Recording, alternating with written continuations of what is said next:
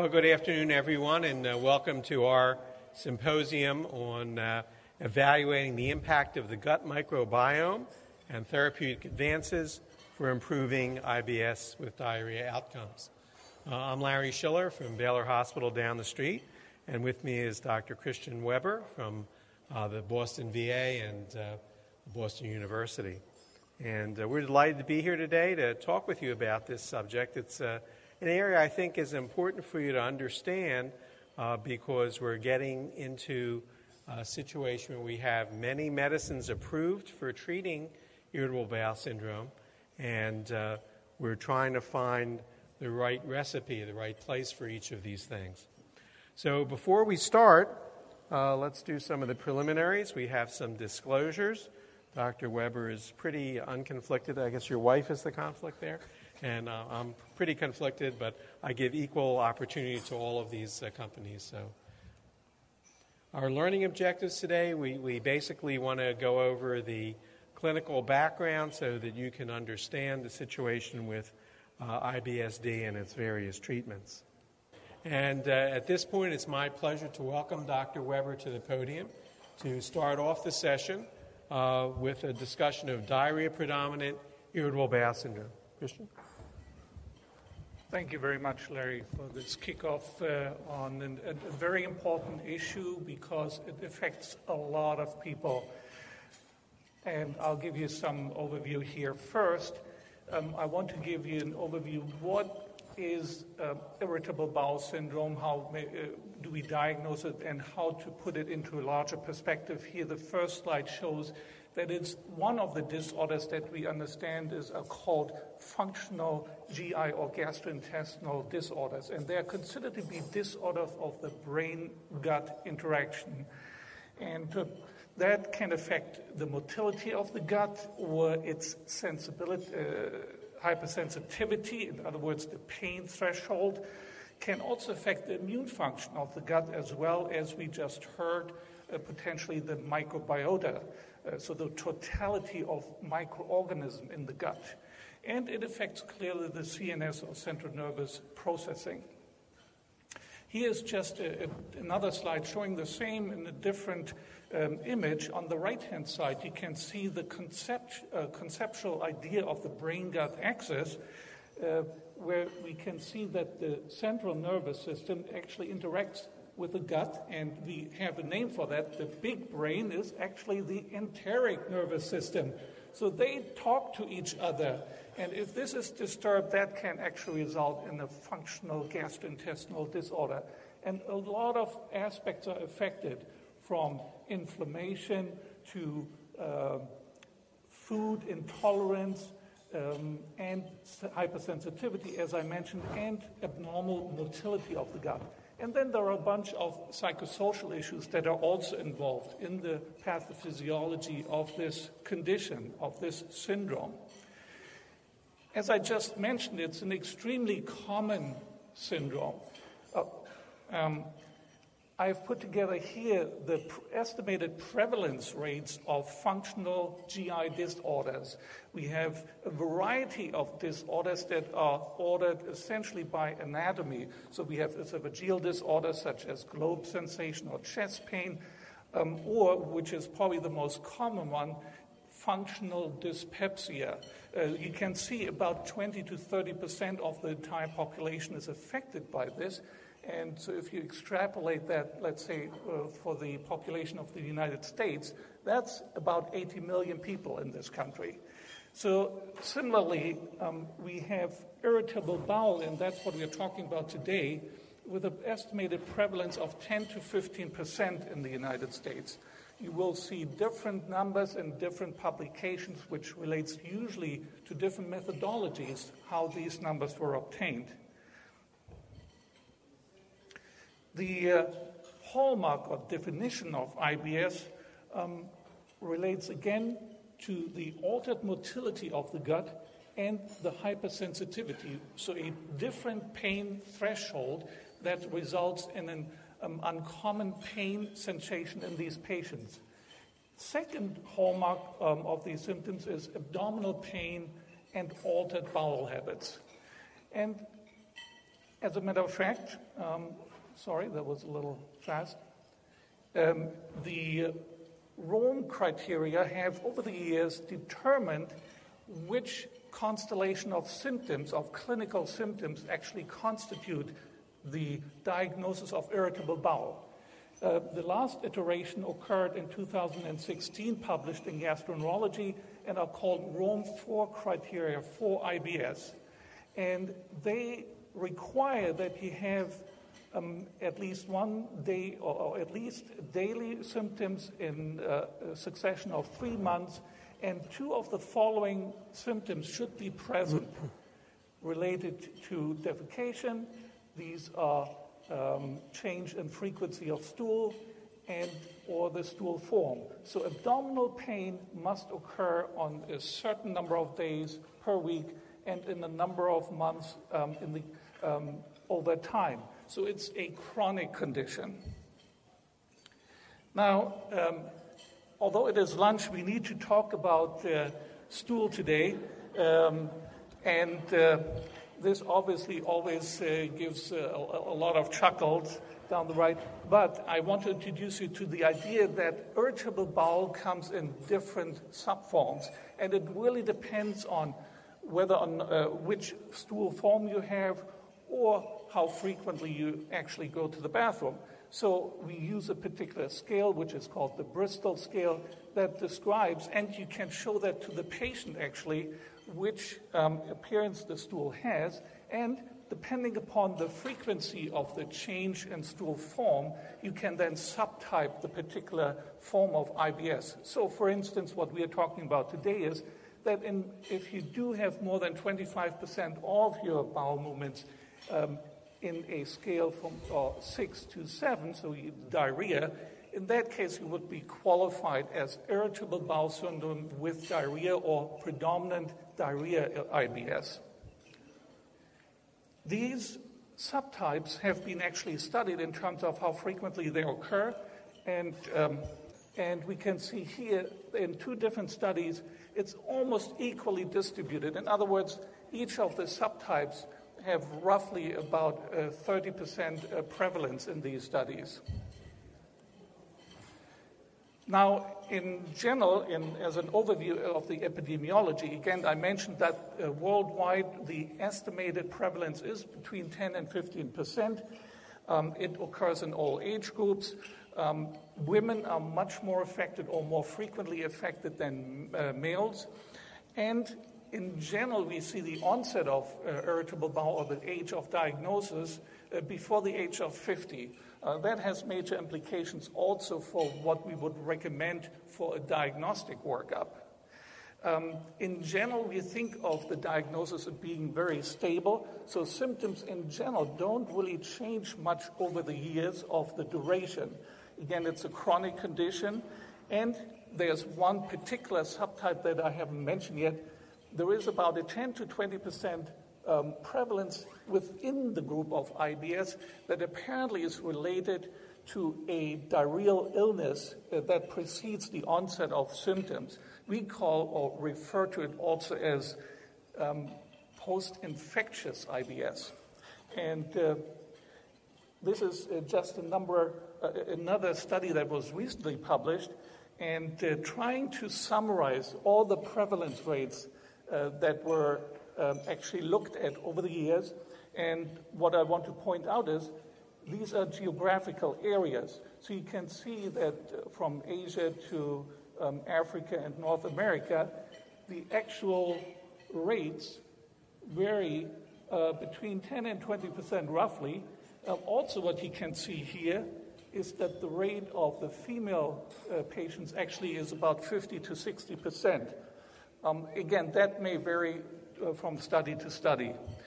What the main information is from these studies that have been summarized in this particular study are very heterogeneous, so they have very different methodologies and therefore are very difficult to compare to each other. Plus, which is actually very important too, they really don't tell us much about the pathophysiology of irritable bowel. This is just another map of the world and shows you where data have been obtained on the prevalence of the irritable bowel syndrome. So the United States, about 20%. Other areas in Asia, maybe around 10%. Again, those numbers may depend also how they were obtained in terms of the study methodology. This shows you a similar map just looking at the post-infectious IBS. That is important because, first, it may take a different longitudinal course as opposed to other forms of IBS.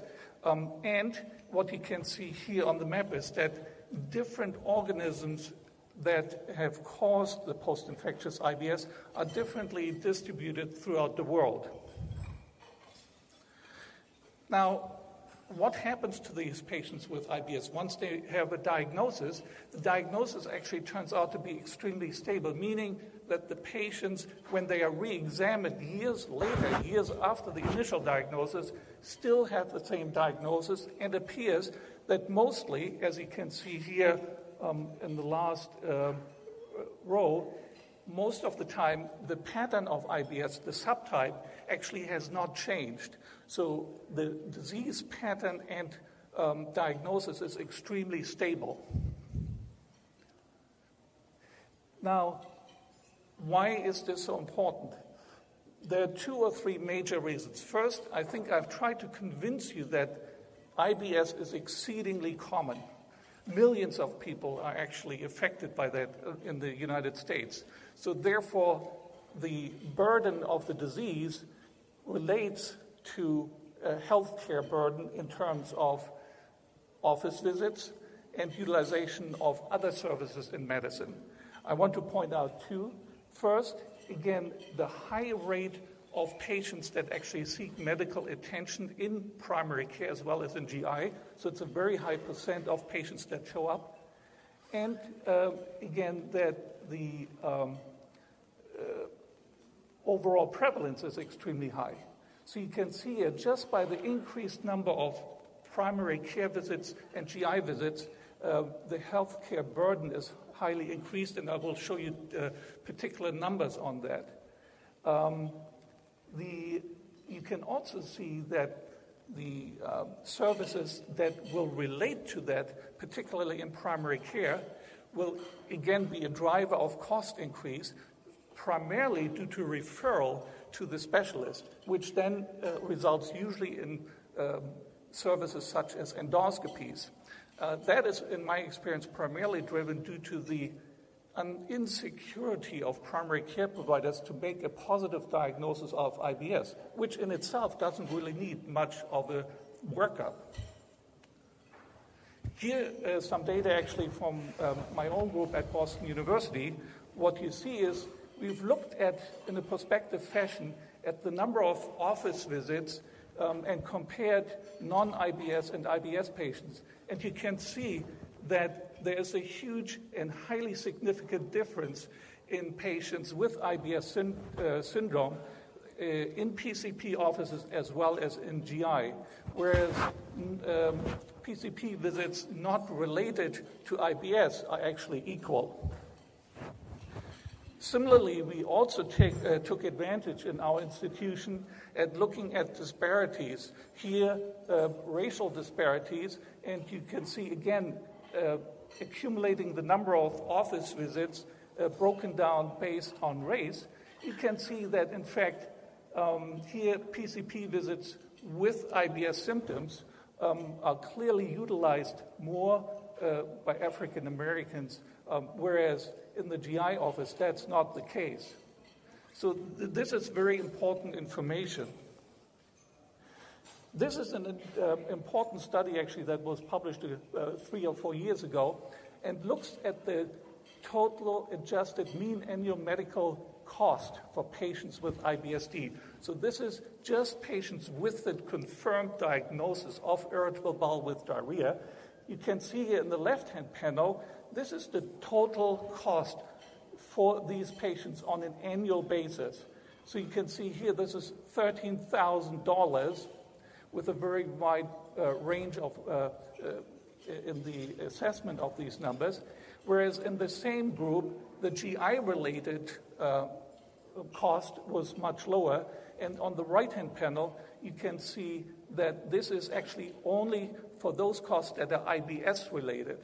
So what's interesting is that the main driver of the cost in this case is really by services, that is office visits here and services like diagnostic testing, including endoscopies, for instance, takes the bulk of it.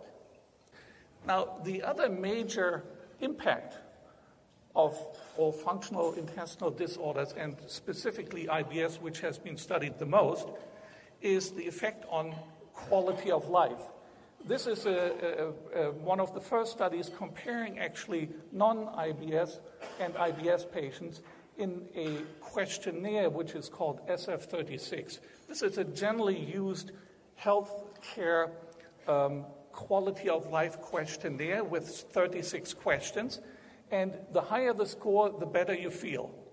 So what you can see here clearly that the IBS population across different domains, these are different aspects of our health, are all scoring significantly lower as compared to the general population in the United States.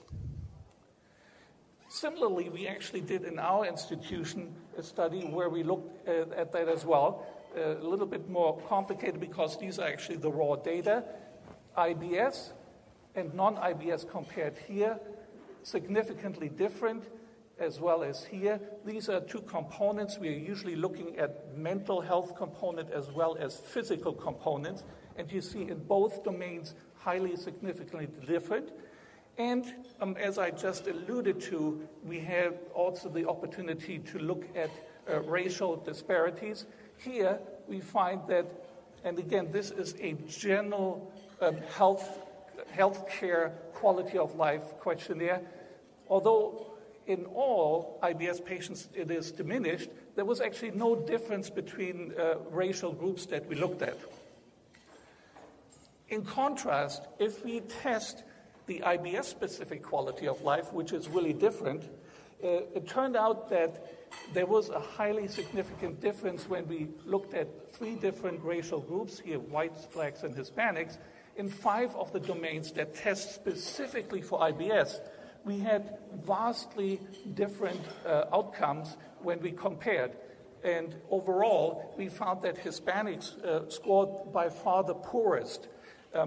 All of that was not seen in the control, which was highly significantly higher in general. Okay. Important practical aspect that the functional GI disorder IBS does usually not come alone. We have other conditions, fibromyalgia, chronic fatigue syndrome. Important is psychiatric disorders like anxiety, depression. These are highly, highly common in patients with IBS, as well as gynecological conditions. And we also see in some areas that they undergo more often surgical procedures, particularly cholecystectomies or hysterectomies when presenting with abdominal pain. Alarm features are those features that in the workup of the patient, so when we see the patients in clinic, should alert us not to make the diagnosis of IBS, rather than looking at other explanations for symptoms. So these alarm features are bleeding or anemia, nocturnal symptoms, any family history of cancer, age, because it is uncommon to present above the age of 50, and a very short history of symptoms, because that would really not qualify for irritable bowel. The testing should be actually really minimal, and that's where really healthcare utilization kicks in. And if primary care, who sees really these patients mostly, will overutilize, that at the end will result in higher cost. So mostly we don't really have to do anything, particularly if the clinical criteria of IBS are present. We don't need routine use of colonoscopy. There is no need for referral. There's also the need for some blood testing, and I will show you later the updates, but nowadays we do think that celiac disease should be tested for. And we should obviously look at patients who would qualify for colorectal cancer screening should undergo screening. And this is a summary. Again, testing minimal, which is important to curb the cost, and should be really focused on the symptoms. For instance, CRP and fecal calprotectin, these are two stool and blood markers that potentially are useful in irritable bowel with diarrhea, should be considered. No routine colonoscopy and no other blood tests really except for celiac sprue. Treatment options, which Dr. Schiller will allude to a lot more in detail. There are FDA-approved ones, which we heard, alloceton, aloxarilin, and rifaximin. Others are actually not approved, but widely used. Now I may pass on to Dr. Schiller. Thank you very much, Larry, for this. Thank you. Thank you for a great summary, Christian. All right, well, now we're going to move on to talking about what causes this syndrome and what we can maybe start to do about it. And this is an area which has undergone a great deal of change in our thinking in recent years. You'll notice we're talking about microbiome, and you probably heard this in just the regular lay press, if not your technical press. But inside each and every one of you, there are about 100 trillion bacteria right now. And they're very happy. They have 10 times more cells than we do. And so in one way of thinking of it, we're just a big bag carrying around some bacteria. But the thing that's interesting about the bacteria is that they have unique genes, they have unique metabolites, they have a unique way of dealing with their environment that interacts with our environment too. And we're starting to wonder if some of the patients who have IBS with diarrhea have a disturbance of that microbiome. Well, the first point to make is that we're talking about a syndrome. And remember, a syndrome, as we discussed its definition before, is a group of symptoms which consistently occur together. That's what you see in the dictionary. It's not a disease where you have just one cause for it and you find that cause and treat it. So there are many different causes for the syndrome of irritable bowel. And this is a very common problem, as you've seen. It involves a lot of medical heartache for lots of people, and it's difficult for doctors to deal with because it's not a single disease that you can do the single test for, make a diagnosis and treat. You have to talk to the patient, see if they fit these criteria or not, and then make a diagnosis of irritable bowel, but realizing that that doesn't really tell you what's causing the problem. The other issue that comes up with this is that what happens to someone who doesn't quite meet the criteria? If they're a little bit off, do they have something different? Well, probably not. All the studies we have so far show that people who don't conform with the criteria are very much like people who do in almost every way. So that if you have this combination of pain and diarrhea, you probably have IBS even if you're a little bit off from the criteria. The criteria were set up to deal with research and studies of different drug therapies, not necessarily to deal with every patient. Now, remember, a syndrome is not a disease, so we're going to be talking about several different causes about it. But what distinguishes this group of people?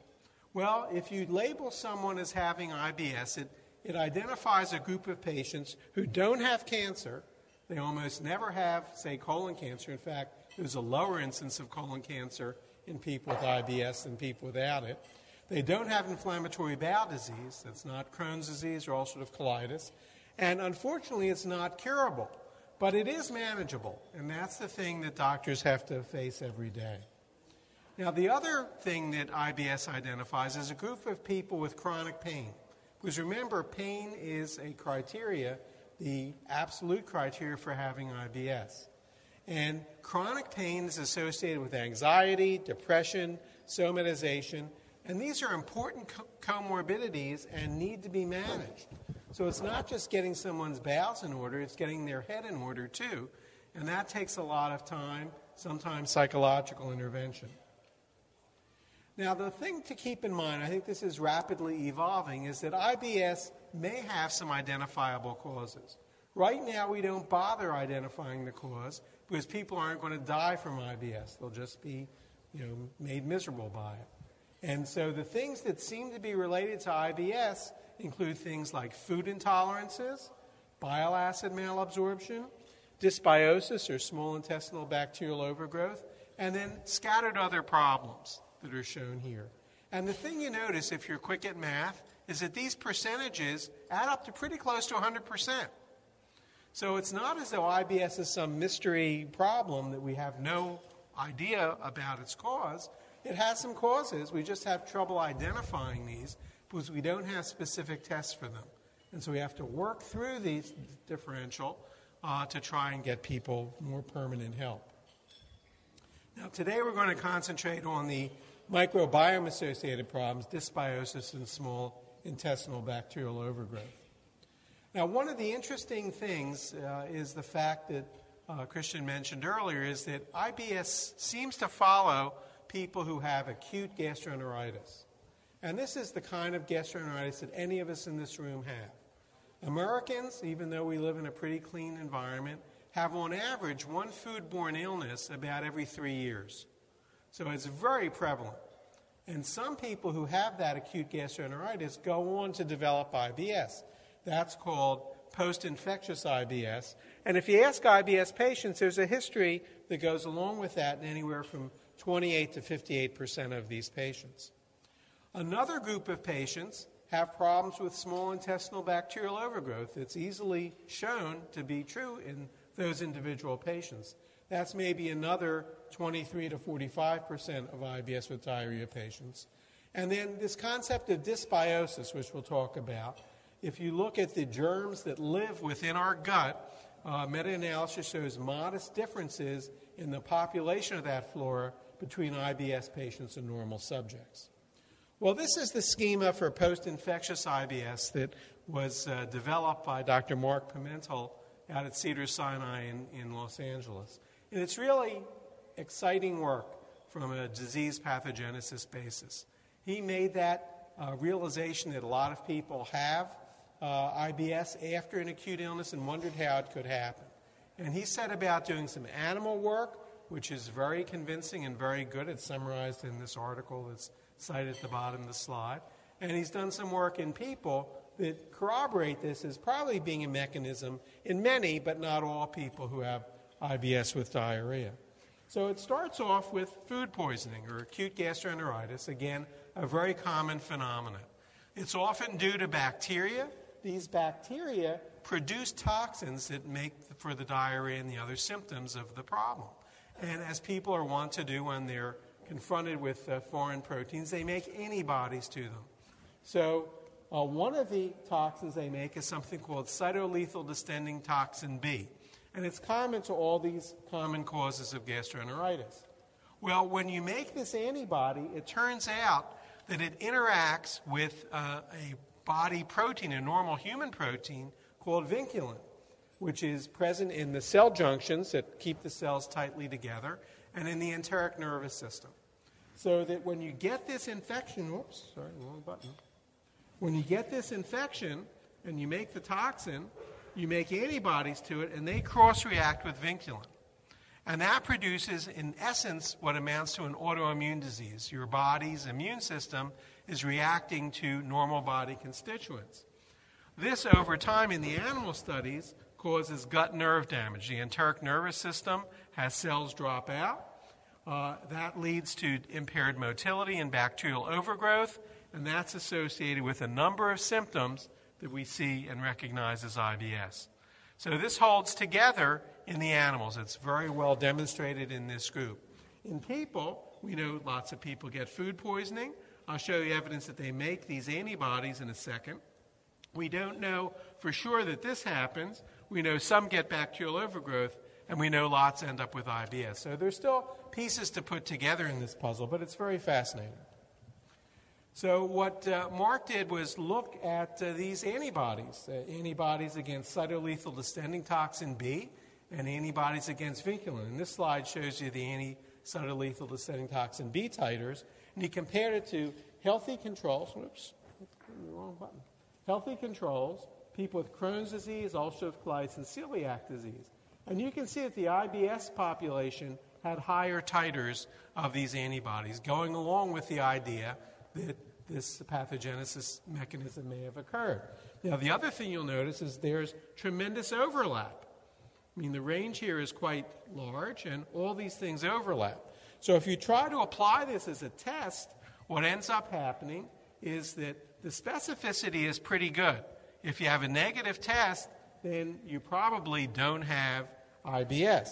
That's what the specificity tells us. Oops. But the sensitivity, that is telling you if this is actually there or not, is it's only present in 43% for cytotoxin B and 32% for vinculin. And I think that's because that's the percentage that had this mechanism. It's not everybody with IBS. It's somewhere between 30 and 45% of people with IBS may have had this mechanism happen. So we'll have to see how this develops as a test. This has been commercialized and I think is supposed to be coming back, but it's a test that you don't have IBS, not really a test that you do. Now, what about small intestinal bacterial overgrowth? This is something that's been talked about a great deal too, and the problem we have here is that the diagnostic tests that we have for small intestinal bacterial overgrowth are not very good, and they don't pick things up. There are technical issues with where you're sampling, what you're sampling. Breath hydrogen testing has a lot of faults, even though it's sort of the accepted test for many of these patients. People with IBS may have lower concentrations of bacteria than people with traditional bacterial overgrowth where they have malabsorption, steatorrhea. And more needs to be learned about the different niches in the small intestine. It's not only what's out there in the lumen, which is what we sample, but probably what's right up against the mucosa, the germs that are interacting directly with our gut. So there are lots of studies done. The prevalence of SIBO is very large, depending on what test you use, anywhere from 10 to 80%. If you look at summary statistics, it's probably about 25 to 30% who may have this. And the important thing about this is some people with IBS with diarrhea have a prolonged, extended response to antibiotic therapy, which suggests that something with either SIBO or the next problem, dysbiosis, a problem with the composition of the bacteria, may be responsible for their symptoms. Now, dysbiosis right now is more a concept than a defined disease, because what we have is there are people who have bacteria. There are a variety of different bacteria. It depends on where you live, what you eat, that sort of thing. So it's all variable to begin with. And then to say, well, some people have a little bit more of this or that, and that's dysbiosis, that's great. And the microbial families may be different from IBS than other patients, at least for some. But how that can produce symptoms is not at all clear. Say you have extra E. coli in your gut. How does that make you sick if it's not a pathogenic E. coli? So we have a lot to understand and learn about this before we accept this as a sure thing. But we do know that antibiotics can help. Now, the schema for this is that people have these episodes of infection, of food poisoning, if you will, and most of them recover and go back to their normal type of flora. But some people may have a different flora after they have these episodes, and that may cause a lot of changes in terms of the metabolites they make, how they metabolize bile acids, and how they work in our body. Now, treatment, let's talk about that for a little bit. The traditional schema is lifestyle treatments, diet, over-the-counter drugs, and then prescription drugs. Now, lifestyle, this comes from the International Foundation for Functional Gastrointestinal Diseases, their website. It's a patient-directed website. And it tells you, what lifestyles it refers to, things in your life that you have control over. So there are lots of different things in your life that you have control over that might impact your symptoms. And people have different feels for this. A lot of people feel that stress is real important for them, or what they eat, that sort of thing. Some people think exercising more helps. All these different things are sort of out there. They don't help everybody, but we usually have a discussion about them, because any patient who goes on the internet will find stuff like this, and say they have to change their lifestyle. And to the extent they can, I think it's fine. I mean, doing things to de-stress is probably good for a lot of other reasons, maybe than just IBS.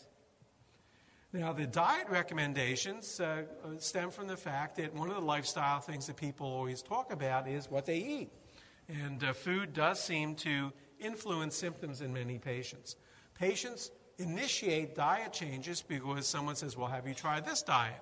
Because the common conception is that anything that's wrong with your gut is due to what you eat. And so they try all sorts of things. Lactose-free diets are popular, gluten-free. You can find lots of gluten-free foods here in Dallas because people think it's good for them. If you don't have celiac disease, there's really no evidence it is good for you, but people do it nonetheless, and some people feel better for it. So I don't knock that. I think that's great. There are other recommendations. The NICE diet, NICE acronym. It's the National Institute for Health and Care Excellence from the UK. They provide guidelines for lots of diseases, including IBS, and they have a diet that is pretty straightforward. The one that's popular right now amongst doctors is the low FODMAPs diet. This is a diet that reduces fermentable carbohydrates in the diet, which seem to impact things. And then there's evergreen interest in prebiotic foods and probiotics, good bacteria in the foods that stimulate their growth.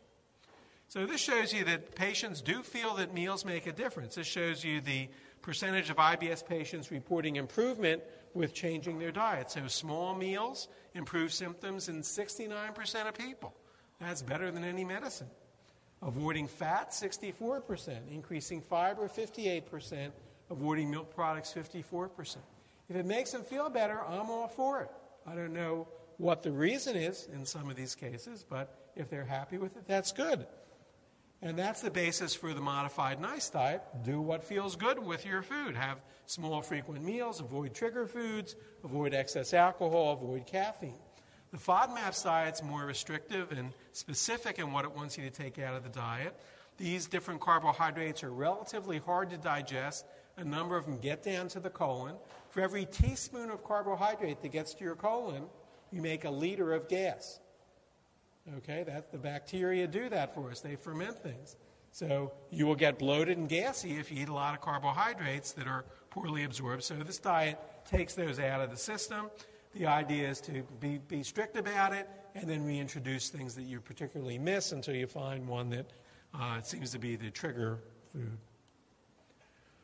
Comparing these two, if you look at the NICE diet and the low FODMAP diet, there's no statistical difference in this particular survey between the two, but that doesn't mean they don't work. It means they work roughly equivalently. Prebiotics are foods that help bacteria grow. You can think of them as being sort of fertilizer for the microbiome, and they're mainly poorly digestible carbohydrates, sort of the opposite of FODMAPs. So things like fructose oligosaccharides and inulin. There also is the potential for non-carbohydrates to be in this group, but none have been described so far. There's no official recommended intake. There's very limited evidence that this helps in any sort of disease state. Probiotics are the live, good bacteria that you hear about on TV all the time. If you go to the drugstore, you'll see shelves of these things. Most of them are dead bacteria in those bottles because they've been just sitting out for a while.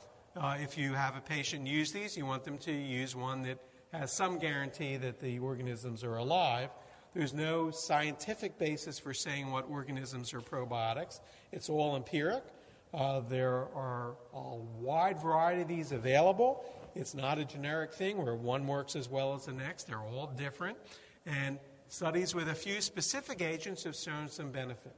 It's on the same order of magnitude as the prescription drugs. So it's not that there's nothing here. It's just it's very complicated, and people just go to the store and pick a bottle, and good luck with that. So many patients do these diets. I think it's always best if you get them to talk with a dietitian because they can give them specific instructions. That fee for the dietitian is real important in order to get these executed properly, and I strongly suggest doing that. Now, how about over-the-counter drugs? There are two that are used frequently. One's loperamide, the other's peppermint oil. Loperamide is an opioid drug. It works to slow the gut down, so it helps diarrhea just great. Loperamide's not a particularly good pain medicine, and so it doesn't do much for that. And if you look at global symptoms, the more recent studies show it's not effective for global IBS symptoms, which include pain. Older studies, patients were pretty happy with it. And I certainly think a lot of people with IBS, with diarrhea, are helped by taking some loperamide. Gives them some control over the diarrhea, which is nothing to be upset about. Peppermint oil is another old remedy. The menthol is the active ingredient there. It works as a smooth muscle relaxer. It helps with cramps. A systematic review suggested it was effective. A recent large randomized controlled trial showed it didn't quite meet the criteria we use for IBS drugs, but it worked okay. The side effect there is heartburn. We also use some prescription drugs, sort of off-label, pain-modifying drugs like tricyclics, gabapentin, or pregabalin, help with pain. And sometimes it's enough to use a drug like that and then add something like loperamide to control the diarrhea. We also use antispasmodic drugs. They're mainly anticholinergics. And then there are 3 prescription drugs that are approved by the FDA: elocitron, elaxadiline, and rifaximin. The pain modification drugs are non-opiate pain medicines. There are heterogeneous studies, pretty much none that are well done in IBS. They impact the pain more than bowel symptoms, but global symptoms tend to be better if you help the pain. The antispasmodic drugs seem to help. There are tons of these different medicines. Very few of them have been studied by modern techniques. We think they're sort of helpful, but many patients don't respond to them. Dicyclamine is not a cure-all for IBS. Elocitron is a serotonin receptor antagonist. It works on the 5-HT3 receptor. This is the only drug I'm aware of that was actually taken off the market by the FDA and brought back by patient demand. It works very well in some patients with IBS with diarrhea and can normalize their lives, but it was taken off the market because there were rare instances of terrible problems with ischemic colitis and serious complications of constipation, like having to go in the hospital.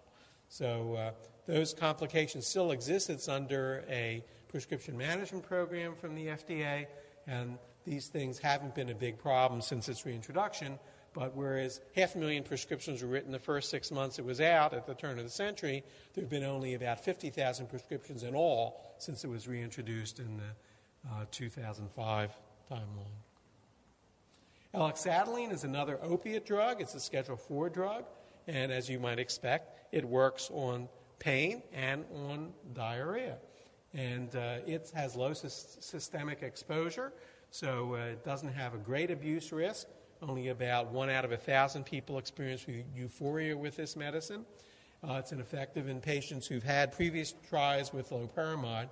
But curiously, during the studies, there were some patients who got pancreatitis or had problems with what was thought to be sphincter of Oddi dysfunction.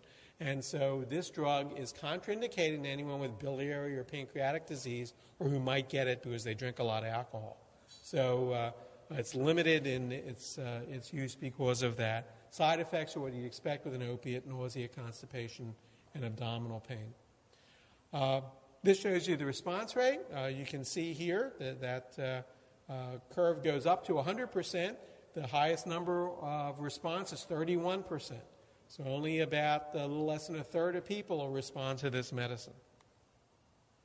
Now, rifaximin is an antibiotic drug, and it's one that modifies the bacteria in the gut to some extent. It's poorly absorbed, so it doesn't have much systemic function. It bonds to the DNA and the germs and blocks their transcription, so it kills them off. It's been approved in the U.S. for treating traveler's diarrhea for 15 years.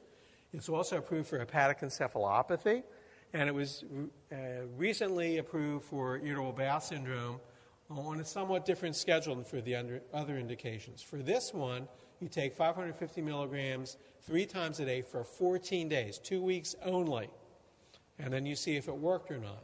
And we're looking for an extended response to that medicine over time. So you take the medicine for a short time, you're off the medicine, and hopefully you stay symptom-free because it's done something to the bacteria in your gut. And this shows you the response rate here is about 40% for the active drug in these initial trials, looking at how people were doing 4 weeks after they stopped the medicine. They took it for 2 weeks, stopped the medicine, 4 weeks later, you see if you're having symptoms, 40% of people were good. Now, the question the FDA raised is, well, what happens to these people later on? And so they insisted on a retreatment study, and this is it. So they took 2,400 patients who had IBS with diarrhea by criteria. They treated all of them with rifaximin, 550 milligrams 3 times a day. And 44%, similar to the double-blind studies, responded. That is, their symptoms went away when they were assessed at the end of a month. And then they followed them out. And one interesting thing is that 36% of the people who responded initially to that didn't relapse during 18 weeks. That's 4.5 months after their dosing. So that's pretty good to do without medicine and have your symptoms under control. 59% of the people did relapse and were retreated with the same regimen again for another 2 weeks.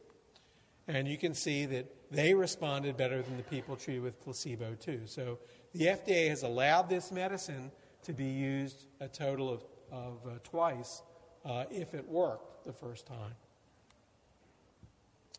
So rifaximin has a 2-week course that has a prolonged impact, which is its great advantage. The FDA prescribing information allows for 2 retreatments.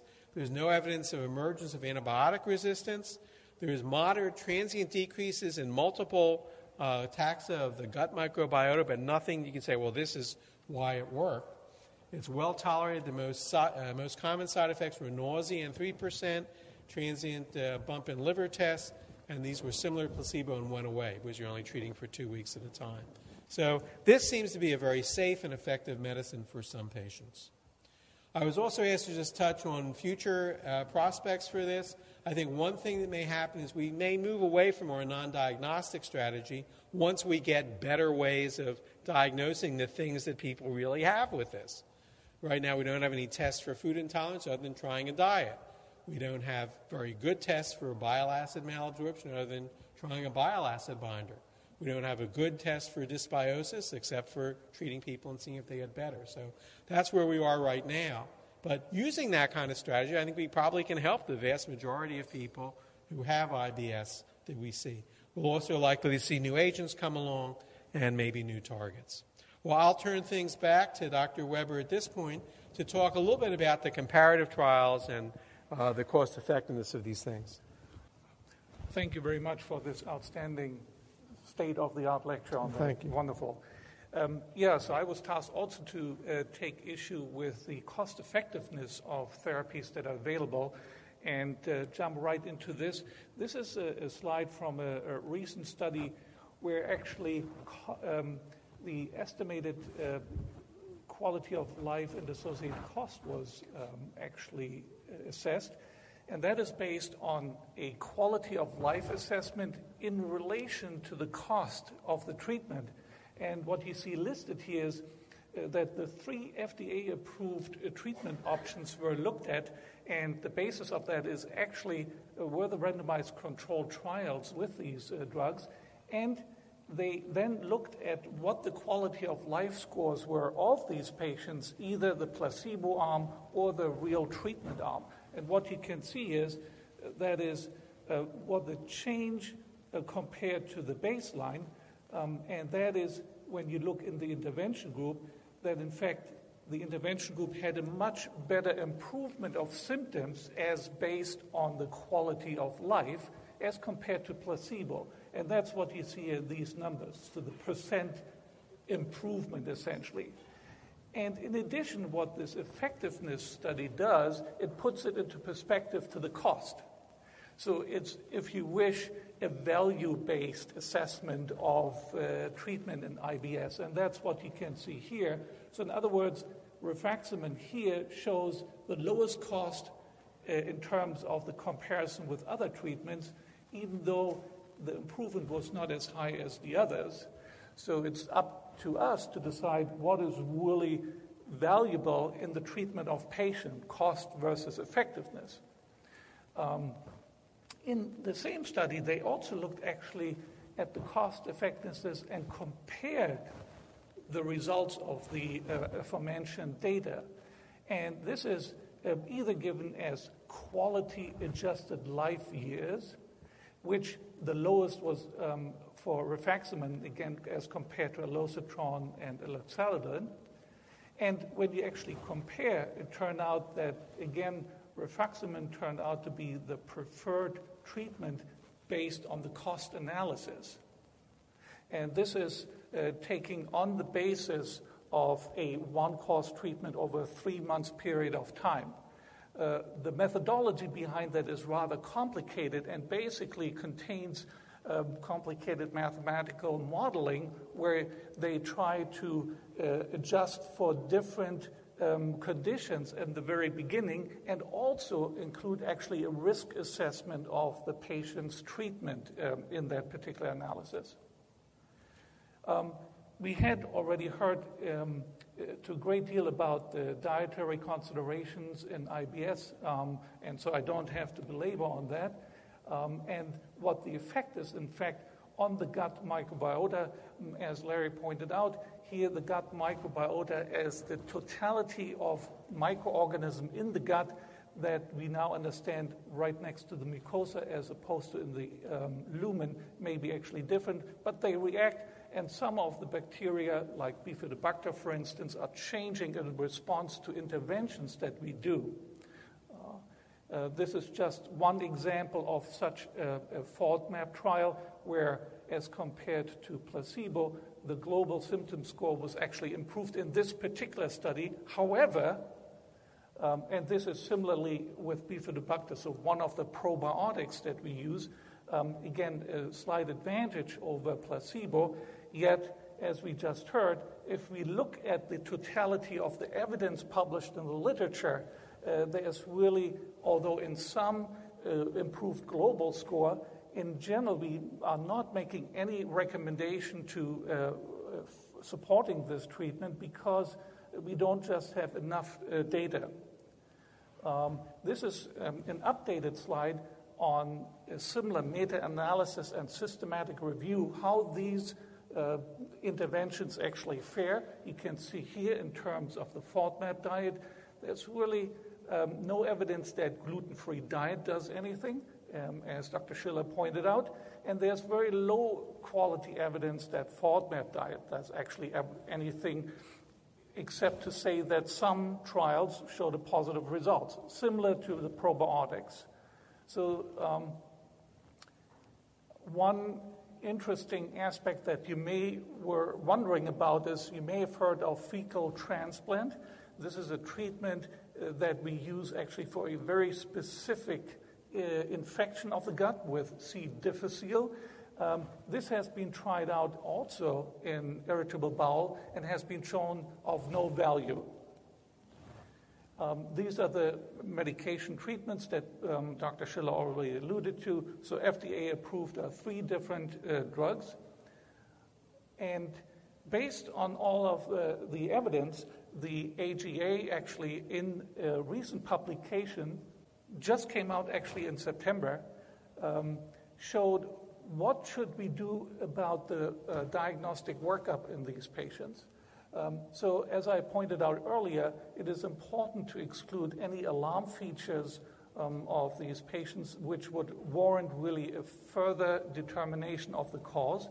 However, in case of suspected irritable bowel, there is really some evidence, in some cases stronger evidence, in others not so strong, that diagnostic tests are actually indicated. So particularly in patients with irritable bowel with diarrhea. So for instance, tests for Giardia and celiac disease are actually recommended with a strong recommendation, whereas others are not so clear. On the other hand, for instance, signs of systemic inflammation such as CRP or SAD rate are not included and not recommended. And this is just showing the same. So when we try to put this all together, we've heard about quality of life affected, healthcare burden, and cost effectiveness. We still have to come back to a patient-to-provider interaction, which is really the key element and lays the foundation of our work and making a diagnosis. And clearly important is that we have to use the wrong 4 criteria that are the clinical syndrome criteria to make the diagnosis. And it is very important in our interaction with the patients to actually voice that. We have to tell the patient, this is what you have. Patients really suffer from the frustration that they don't have a diagnosis and run from doctor to doctor without getting an answer to their questions. We have to acknowledge a lot of comorbidities which require potentially the help of other specialties. And we need to make sure that the patients learn to accept that there is a expectation that has to be realistic. This is just summarizing it. So on one hand, we are talking about the patient has to learn coping skills and understanding that expectations is not cure of the disease rather than a successful management of symptoms. The rewards are very clear. By doing so and establishing a trusted relationship between the provider and the patient, we have a great deal of improvement in reducing cost, as I just showed, quality of life. It is actually reducing medical malpractice claims, and it will also help the patient to adhere and be compliant with the recommendations. This is just in general about efficient communication with the patient, between provider and the patient, which is true obviously in all medicine. However, particularly true in irritable bowel syndrome because you're facing a disease that has no biomarker. We cannot tell the patient this is the diagnosis based on one test, as we heard, rather than a summary of different clinical symptoms.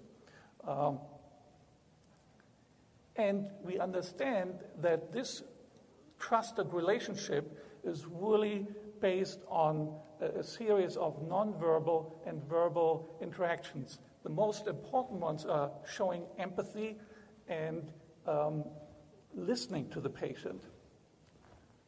Active listening is shown here. It's actually one of the most difficult things to do nowadays because of electronic medical records. In general, we see the bad examples where providers are just staring into the computer screen, typing, and that's it. They never look at the patient, unfortunately. The other thing is that we have to give the patient time and don't interrupt them. It actually has been studied how long it takes for the provider to interrupt the patient when he comes into the office. And it's actually 16 seconds. So it's a very short time, rather than letting the patient speak about the symptoms that he or she has. This is just a profile that we have, so it's clinical modifiers of IBS based on the subtype. We have clearly different forms of IBS, severe, mild to moderate, and these, again, cannot be diagnosed with a particular test, rather clinical assessment of symptoms. So the model is here that we have patients who have very severe psychological distress with severe comorbidities, particularly psychiatric in nature, and on the other hand, the typical GI symptoms, which results then in the quality of life that is highly severe or significantly reduced. Okay, so in a summary is that you want to listen to the patient, show empathy, educate, make a positive diagnosis, and then, as we heard from Dr. Schiller, apply the potential medical interventions that are reasonable and indicated in these patients.